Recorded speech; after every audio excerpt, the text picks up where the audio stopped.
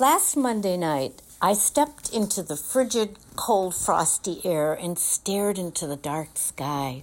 There it was, a brilliant full moon sitting atop the trees in my backyard. I wondered, had the moon come to shine just for me, my personal winter moon? Suddenly, in the dark, cold moment, I was struck by this thought.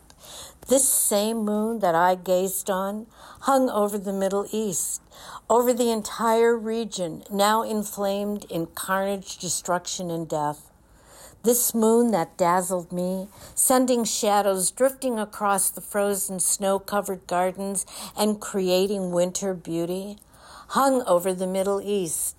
This same moon sent shadows over hungry, suffering people and mountains of destroyed homes, bombed-out landscapes, and the never-ending war that robs the region of health, well-being, and hope.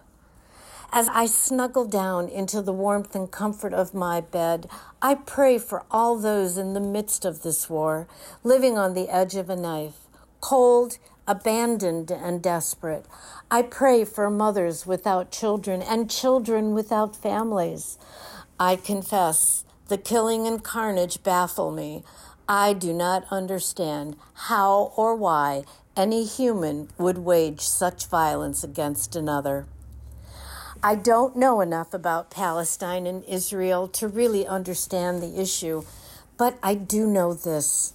Long ago, a legend was created that taught us only love and mercy and forgiveness can save people and end conflict. As the season extends itself, may the words of the beloved song find a place in our hearts everywhere.